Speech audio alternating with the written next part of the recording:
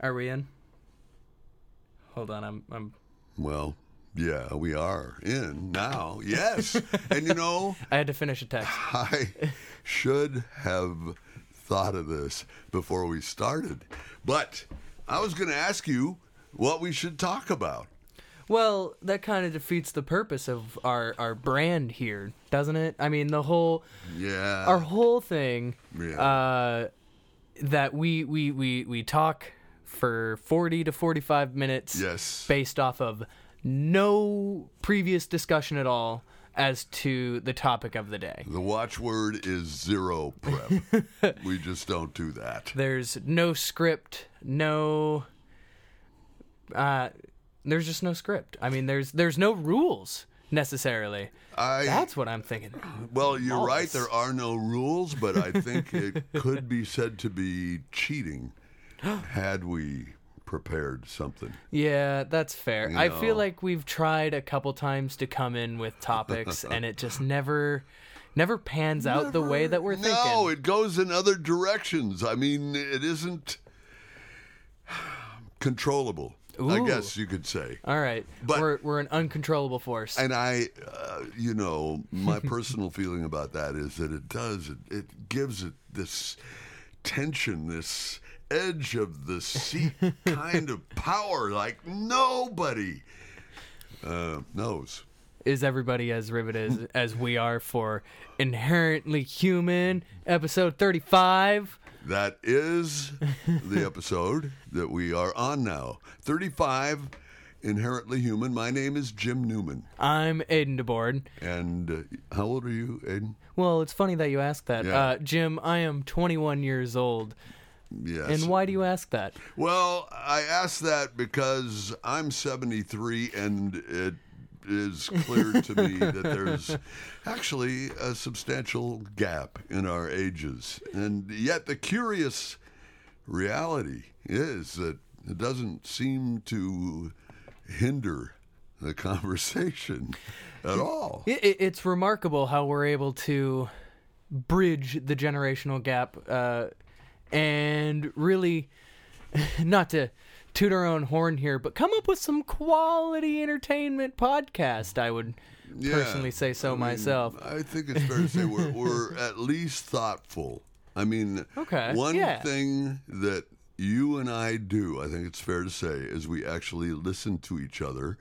And I've been telling people that this podcast has helped me in other ways, because I notice in any conversation now, I believe I listen better because I know that I respond more quickly and I think more cogently generally now when I talk to people.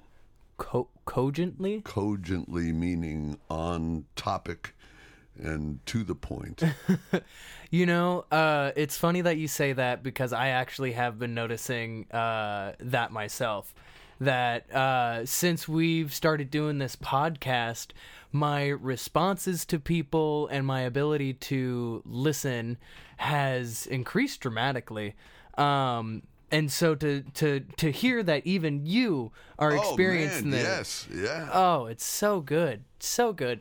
So I guess, would you say that if somebody out there listening, or anybody for that matter, wanted to further their conversational skills, develop them a little bit, do they need a podcast? Well, that is a great question, and I think in the broadest sense, yeah. They do need a podcast. I think everybody should have a podcast. Well, and people that I know, I mean, I'll bet you anything that this has happened to you where when you're in a good conversation with someone, it crosses your mind that, yeah, this is just like a podcast. Because we're exchanging information and we're really in the flow of the moment and it's exciting. I'm really interested in hearing what the other person says. Mm-hmm.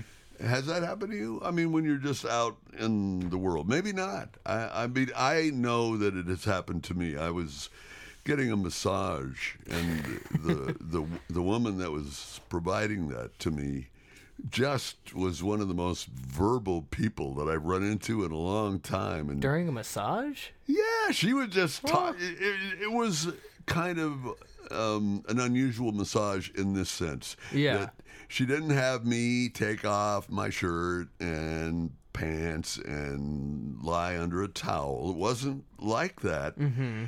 She knows what she's doing, and she said, I can work with your shirt on. I wore a T-shirt, and she was just working very specific parts of my neck and my back to try to get me to loosen up. Mm-hmm. And while she was doing that, we were having this great conversation. I mean, I don't even remember if there was kind of ethereal music playing. You know, I don't know if you've ever had a massage where they have the incense. Oh, and that's a very the whole eerie, 9 yards. magical thing, where of course you wouldn't have a conversation like that. But that was not what we were doing. I like this woman a lot. It sounds like it.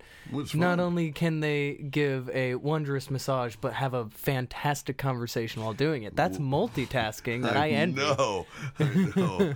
That's unusual. And, you know, I don't go to her regularly, but it was something that I did because when I was taking acting lessons, well, the acting teacher that I had is very honest, and he just said, I'm too tight. Too tight. Well, my muscle's too tight. I'm too stiff somehow. So, yeah. I mean, it would take an acting teacher to well, see God who's bless not him. stiff. I mean, that kind of thing. I think there's another thing. Yeah. Besides a podcast. Oh? Yeah, I'm trying to help people here. Yeah. Okay? You know that. This is the help hotline, inherently helpful, episode 35. where we'll be happy to give you advice. Oh yeah, call in. In addition to a podcast, everybody should take acting lessons. Okay. Because it's about communication, and it's about how your specific set of tools, your communication tools, come into play when you talk to people. And everybody could benefit from buffing theirs up a little bit, whether it's enunciation or projecting your voice or relaxing. So are you saying for acting classes in relation to communication? Yeah. Is it it's helping, obviously, someone's voice and how they use it, how they project it. That's part of it. Yes, that's part of it. Yes. But it's more than that, too. Okay, yeah. Because body language. Oh. Let's say that I am unusually stiff, that my muscles are tight. Look, I've had lots of surgeries. That doesn't surprise me, actually. And so this acting teacher, Michael, and I love him because he was honest. He just said, you know, you really are. You're stiff. Your movements are stiff. You need to loosen up. Well, if a person is tight and that person is in a conversation, then that can be interpreted as a lack of spontaneity by the person with whom he's conversing on something, you know? You can almost sense the tension within that person. Yeah. Absolutely. And so the knowledge that my affect could be affected by muscular tension is good to know, because I can work on that and I can become a better communicator, a more charismatic human being. Yeah. See? Could it be argued that the reason there's so much stiffness coming from these acting classes is because you have to memorize both stage position and the lines, as opposed to something like what we're doing right now, where it's very free flow, and if you tighten and stiffen up, the flow of the conversation just won't be as fluid, if you will. Right. Well, I got taken down a bunch of notches in acting classes because, I was in radio and I was in TV and I read scripts, so I know something about phrasing when I'm reading someone else's words or my own words from a script. So I thought, oh man, I'm golden on this. I don't really have to worry about it. But when you're trying to mimic a human being who's never said those words before and not reading a commercial about Coca-Cola or something, then spontaneity is everything, or it has to be the illusion, not real spontaneity, I guess. I don't know. I've seen performances where it is impossible to believe that this is a script and these words were written down prior to the camera rolling and these people talking. I really like the HBO series Succession. Yeah. What's that about? I've never heard of it. Okay. It's about a family not unlike Rupert Murdoch's family, who own just the biggest media empire you'd ever want to imagine. And the old man is just a devil, and he's devious and smart, and nobody trusts him, but he's so powerful that they could never overthrow him, and they're afraid of this old man. He's played by Brian Cox, and Brian Cox does a great job. One of his sons, and unfortunately I don't know the name of the actor, but he is in a scene in the last episode where he's talking to his sister, another offspring of the Brian Cox character, and he breaks down and he starts crying, and he says, "Will you protect me?"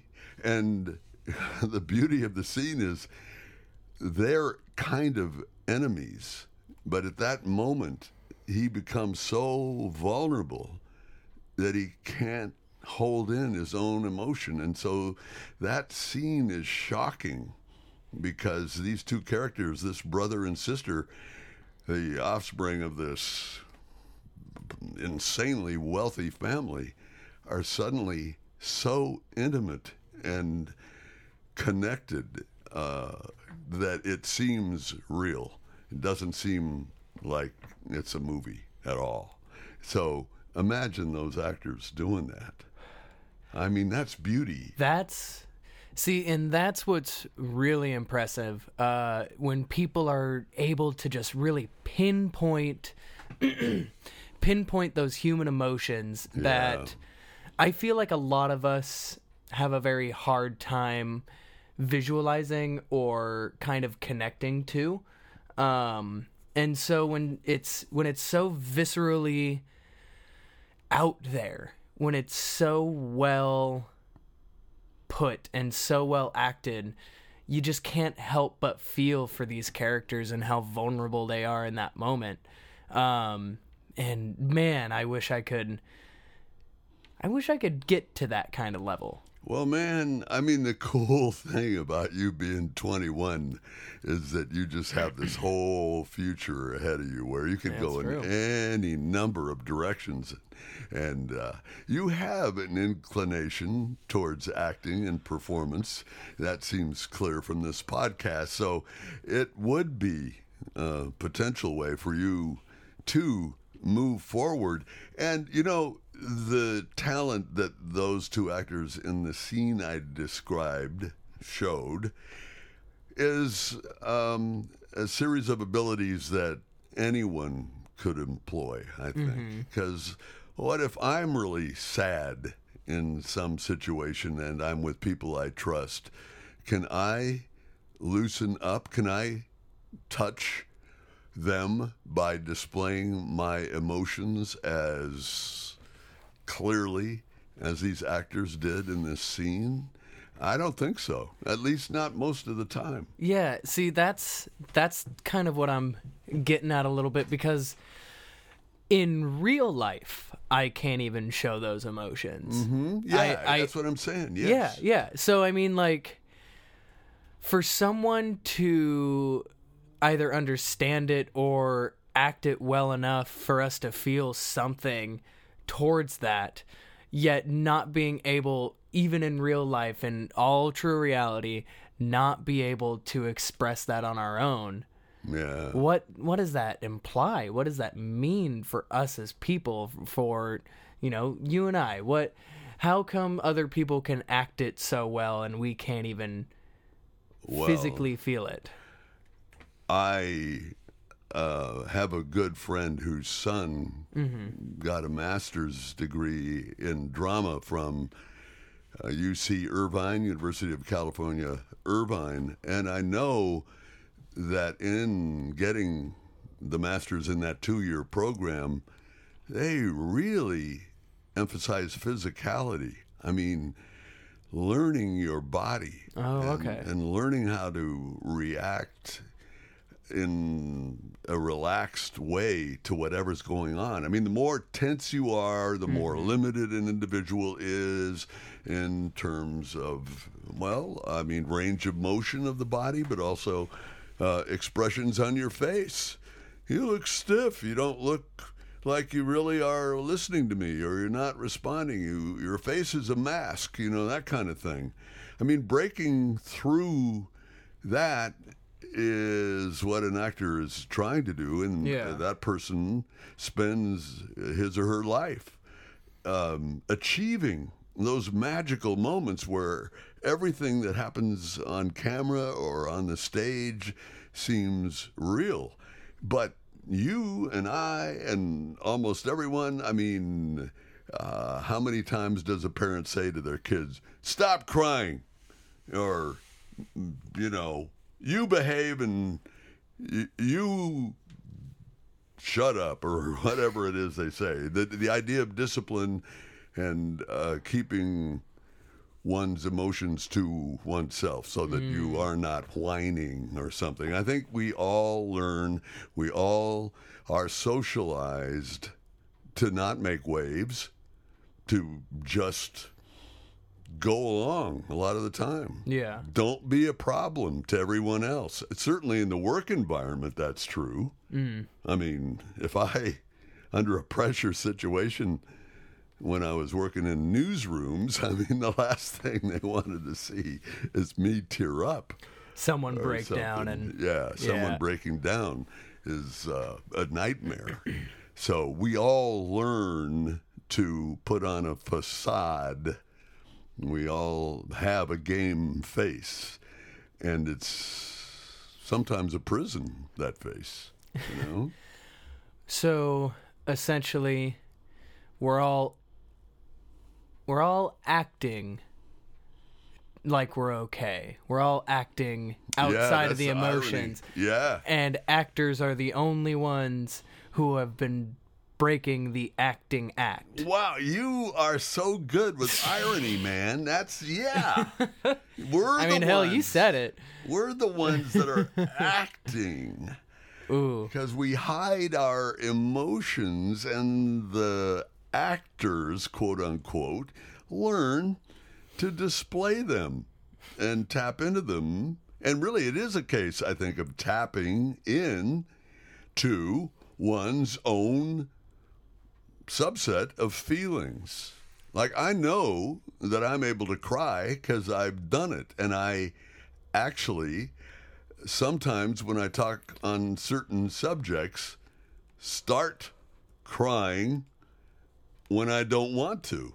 So I think if I really discipline myself and really have my technique down, I'm guessing I could do what that actor on the HBO series Succession achieved, which crying out command. My God, his voice is so shaky, and he is so vulnerable and needy in that moment. It's just like it made my eyes sting to watch it.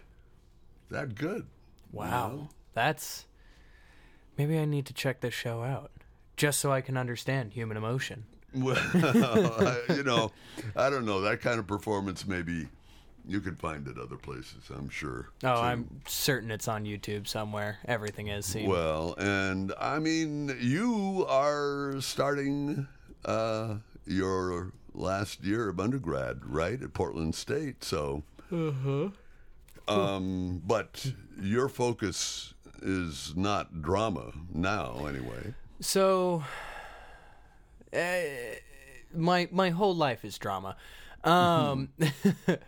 but right now I'm in some cahoots with the American Red Cross, just because they have a position for CPR instructor, and that's something that I've been doing for a while. CPR? And that is cardiopulmonary resuscitation, right? CPR. Yeah, actually, that is. Okay, cool. Congratulations. And you're you know how to do that. You know how to bring a person back after a near drowning incident or something. Well, you know, at least techniques, right? Yeah, so one thing that a lot of people think CPR does that it actually doesn't is resuscitate people. Oh. Yeah, so you see this in the movies a lot. Well, right, they're pounding on the guy's chest. Yeah, yeah. We got to bring him back. Do it again. It's very tense, dramatic moment, right? Exactly, yeah. Yeah. That's not. That's so, not what you do. No. So with CPR, I mean, all you're doing is pumping someone's heart for them. Okay. And so you're snapping bones in the chest, you're snapping ribs, in order to literally just push on the heart and beat it for this person. To get that, so the blood continues to circulate through the brain. Exactly. Which is the key element, of course. Yep. And quality of life. And so as you're pumping blood through the system, you'll give your breaths, so that puts at least a little bit of oxygen back into the system. And so you're doing all this, and then maybe, perchance, hopefully you have an AED on hand, which is an automatic external defibrillator. And that's a device that gives a huge electric shock to the person's body. And what does it do? It resets the electrical system in the human body, or how does it work? So, from my understanding, an AED, which is the smaller kind of defibrillator, because there are the AEDs, which are just the two small little pads and a box. You'll see them everywhere. They should be in all restaurants and shops. There should be at least an AED within X amount of feet. Really? God, yeah? I think in every grocery store there's an AED somewhere. Damn. Yeah. And someone there, in theory anyway, knows how to use it, I guess. Wow. In the rec center. The recreation center at Portland State. Yep, that's the one. Yeah. There is one on every floor. Ah. And then there's the defibrillators that hospitals have, which is that huge electrical box that has the paddles that they rub together and go clear and pop. Bam. Oh, and that's a lot more powerful. Yeah. That will actually burn a person. Oh, dude. Yeah. So I think if you do it more than, I want to say like twice, you start getting some pretty serious burns on your skin. Oh, man. Yeah. Better than dying, obviously. Yeah, fair enough. So, little fun, quick little factoid. So, question. Are you more likely to survive a heart attack in a hospital or on the streets of Vegas? I know it's a trick question. And the obvious answer is, well, you're more likely to survive in a hospital. So I'm going to say that in a hospital, even though I know, because it's a trick question that you are more likely to survive on the streets of Vegas for reasons that I don't know, but you'll probably tell me. Yeah. So most hospitals usually only have like 1 or 2 defibrillators throughout the entire building. Oh, okay. And so if someone is going into some form of cardiac arrest and needs it, it might take too long from point A to point B. However, on the streets of Vegas, inside every single casino, there is at minimum 1 AED or more. Oh. And so because there's a casino every 15 feet, there are AEDs aplenty. Plus, with so many people around, one of them is bound to be sober enough to do CPR. And you actually know all this. How long did it take you to learn this device and how to use it? The AED? Yeah. You can learn it in an hour. Really? Mm-hmm. I mean, it's a simple set of instructions on the box? Yeah, actually.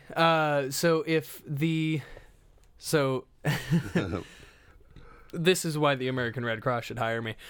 Listen up, American Red Cross. So an AED is meant for essentially anybody to use. And so while CPR and the such is a technical certification, so long as there's one person with a certification doing CPR and someone else is operating the AED, perfectly fine. So, for example, I'm CPR certified, but Jim, you're not. You're not. No, I'm not. So, what could happen is I could be performing CPR on a victim, and I could ask Jim to go get an AED, and then he can apply the AED and use it while I'm performing CPR. All right. So you would be pounding on the guy's chest. You have no electrical device. But this, what is it? The AD is the acronym for automatic defibrillator? Yeah, or? Automatic external defibrillator. Oh, okay. Yeah. So there's an E in there too. AED. It's a little device. How expensive are they? If you really wanted to be a hero, you could carry one around, right? I mean, or are they sort of bulky? I don't know. They're about the size of a lunchbox. Okay. You could keep one in the car. Yeah. I mean, you could. You absolutely could. They're limited use though. So yeah.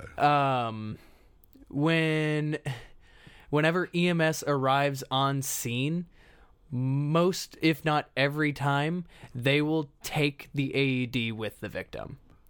Okay. So and the EMS, Emergency Medical Services. Okay. So, what am I thinking here? Okay, so in a medical situation, so if you bought an AED, right? If you decided to buy one and carry one around, I'm spending like $1,000+. I got the latest model. It's really cool. Now I'm looking for people to use it on. And I guess. Hypothetically, you do use it. You are using it. You will lose it to EMS. Oh, they really? They'll take it? They'll take it. Because they don't want to remove the AED because that's a vital function of CPR. CPR in general, I think every minute that CPR is not done or CPR and AED is not done, the victim loses 10% of chance to live. What about cognitive ability? I mean, how many minutes of a failed heart and a lack of circulation to the brain does the average adult start losing? How much time does that person have to get that heart beating without losing some fragment of cognitive ability? Do you know? I mean, you definitely, whatever is true, you're working against time. For sure. Yeah. I had to lean. I'm leaning back in the chair. I see that you are away from the mic. Trying to rack my brain. Okay. Oh. Well, it isn't. It's certainly not a very long time. It's not. No, I think like 7 minutes is like maximum. That's it. After that, there is a flat line when they connect the electrodes to the person's head and measure brain waves. I would believe so. It's been a while since I've been within the Red Cross system of teaching, but you are actually up for a job like that, or you are considering working with the Red Cross now in getting back that into it capacity. What would they do with you if you did get that job? Would you just hang around a Red Cross office until there was an emergency, or would you be out in a car? What would happen? So I would just be an instructor. Oh, okay. And so I could perform CPR, AED, whatever, on anybody who needs it. But I would instead be the person in the Red Cross shirt coming to your boring Thursday 9 to 5. Oh, and yes. Because corporate says that everybody has to have a mandatory CPR. HR decreed that everybody in unit sales must meet in the lunchroom at 12:30 for a half hour to instruction. Go over safety. So that's essentially what I would do. Yeah. Okay, you'd be that guy. I would be that guy indeed. Man. But one thing that I did forget to mention about the AED, and which is why anybody can use an AED. And I really want to stress that a lot, that an AED can be used by anybody. So if you are in a situation but you don't feel like you are qualified, just know you are in fact qualified. All it takes is basic brain function. Well, but let's go in a little deeper. Describe an AED. And again, that is automatic electrical... automatic external defibrillator. Correct. Okay, automatic external defibrillator. And it's about as big as a lunchbox. Yep.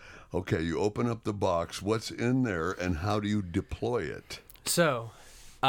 in your typical AED, you will open the bag, box, whatever. Okay, yeah. It's usually in a bag, or like a carrying case. Thank you. I appreciate it. I try to help when I can. Man, maybe you should take the job. So it's in a carrying case, and in that carrying case, there will be a variety of tools. Most notably in there should be a pair of scissors to cut open shirts or the shirt or blouse or whatever. Yeah. Because the pads that are on it must go on direct contact with skin. Sometimes there will be a razor, like a shaving razor. Oh, in those hairy-chested guy, maybe. And so you open it up, and if you don't need those things, fantastic. Dry the person off if they're wet. That's going to be the most important thing. Make sure that you, as the rescuer, are not standing in any water. Oh, man. Yeah. So that's kind of like one of the things with lifeguards, that it's kind of a... key. Whew. So... yeah, right. Stay out of standing water. I mean, in the excitement of the moment, you could really forget... What would happen if a person forgot that step and they were trying to save someone's life with an AED in water? But they're in water. Would they die? No. They'd just get a horrible shock. Yeah, they'd get a pretty nasty shock. Yow. Okay. So anyway, this person, is there gel that you put on pads? Nope. Little electrodes? No, not so, that. No. I'm sorry, go ahead. So you're right. That's what they do with the big ones in hospitals. Okay. But with the AEDs, these little ones, the little pads that will come out of the box, you pull them apart and they have an adhesive. So they're essentially like stickers. You just slap that on the person's chest. Mm-hmm. Okay. But and this is where my reasoning for saying that anybody can do this. So on the pads, 2 pads. There's 2, yeah. Okay. On the pads, it has a diagram of a person and exactly how you're supposed to put the pad on. Nice. That's great. Mm-hmm. So on each one, it has a different diagram as to where it needs to go. Yeah. One will go up on top of the shoulder. One will go kind of abdomen to the side. Below the rib cage somehow? Mm-hmm. Yeah. Okay. And all that you're really trying to do is get a clear diagonal line path through the heart. Man. Mm-hmm. And so during all of this, the AED is talking to you. You mean there's an audio component of instruction? I guess there's a box that is going to deliver the electricity, but there's also a speaker on this little device. So as soon as you turn it on, it starts talking to you about what you need to do. So that's amazing. Yeah, wow, they're God, I had no idea about this. Incredible. Yeah. So something that it'll also do. So you open it up, and it says, "Please place pads correctly on victim's chest," and it will just kind of repeat that until you put the pads on, and then it notices that the pads are placed, and it changes the dialogue. You know, the tone sounds a little bit like the automatic checkout at Fred Meyer's. I think they use the same AI voice actor. Item on the whatever. Put it in the bag. Unexpected item in bagging area. Fuck off! It's not supposed to be there. And then you take it off, and it says, I hate that. And it says, "Put item back on bagging area." And it's like, you told me you're nothing to me. You're a robot. You can't even think, and you're telling me what to do? Shut up. Can you save a life? Bagging area? No, of course not. So, Saving my life, so it's getting the beer. Yeah. So, well, okay. So instructing, so it's telling you the entire time exactly what you need to do. And then it says, all right, nobody touch the patient. Everybody stay clear of patient. And, you know, as a rescuer, they'll say clear. Everyone don't touch the patient. And it'll say stay clear of patient. Analyzing heart rhythm. And then at that point, it will identify whether or not the victim needs a shock. An impulse, an electrical impulse sent through his body or her body. Wow. And so it'll say, for example, if it realizes that the victim needs a shock, it'll go, stay clear of patient. Shock advised. Press the orange flashing button. Man. And you press the orange flashing button, it'll go, shock delivered. Continue CPR. And it'll say something about EMS, and then like it'll walk you through pretty much the whole thing. Continue CPR for 2 minutes, and then you continue doing CPR. It's got a whole thing where it's like it'll shock again in X amount of time, and it'll talk you through the entire thing that you need to do. You know what's amazing about this is life today in civilization can seem really dark and unhappy, and there are all kinds of competing components and too much commercialism. But in this one little way that I had no idea existed, you've got a real sense of community, because every store, or many of them, have this device on hand that is as automated as it possibly can be, that could save a person's life. Wow. I think it's a law that most places need to have it. Man. Yeah. But if you think that's wild, whoo, buddy. So there was a recent invention, I believe. It circled around the Red Cross community for a while. But essentially what it was a,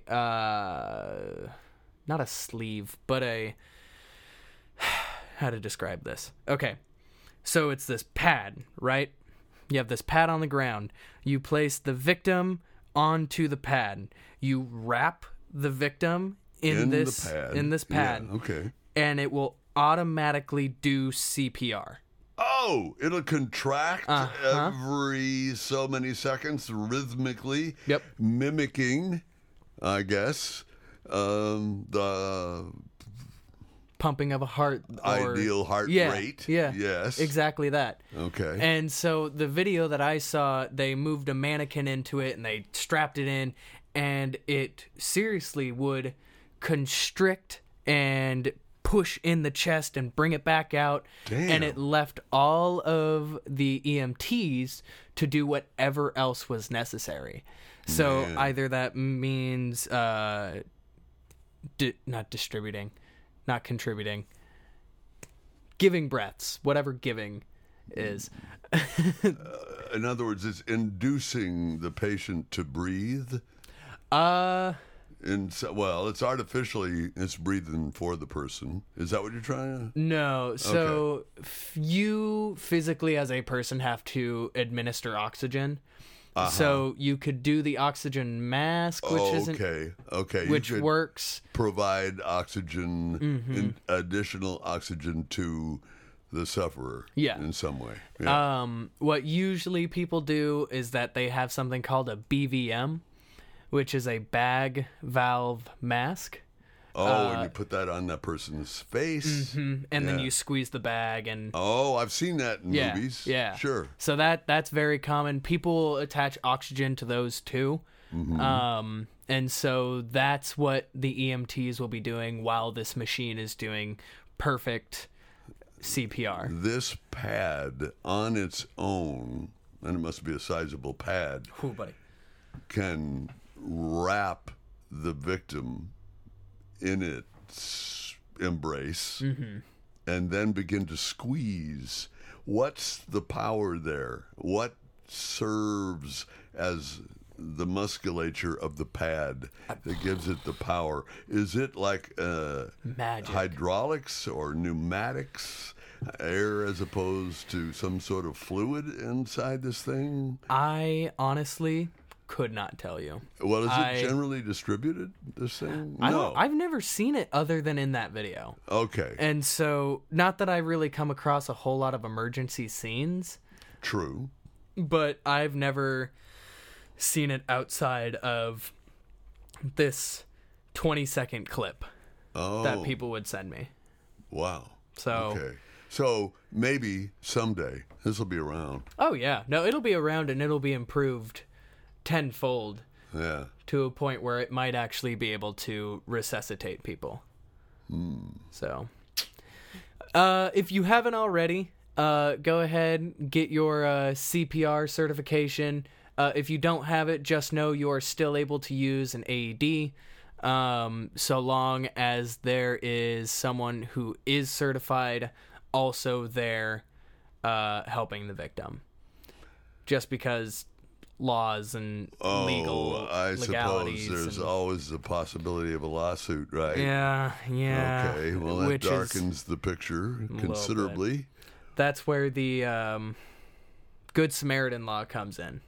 Okay, right. So, Good Samaritan law, for those who don't know, if you act within your certifications successfully, you are not legal or liable for any injuries sustained to the victim. Okay, but what happens if you're just a checker at a drugstore and someone collapses in front of you and you know that this AED device is right under the counter and this person will potentially live or die depending on what you do next? You could be sued if you use it. Right? If you don't have the certification, which is in this case Probable. Yeah. I think, I've been... That's a really good question. I'm actually stumped on that one. I'm unfamiliar, and I would have to actually look that up or find an answer because I don't have one. I would assume that because the AED is technically a certification that I give out in these classes. Okay. That it's on its face reckless because you don't have the certification. At least that's arguable. You might survive in a jury trial because they say that, well, even though the law says a good Samaritan is one thing, we can see that this person was behaving generously and open-heartedly to try to save a life, so she doesn't deserve to be punished, right? You think that. Well, yet here we are. Yeah, well, we don't know. So it could be the other way around.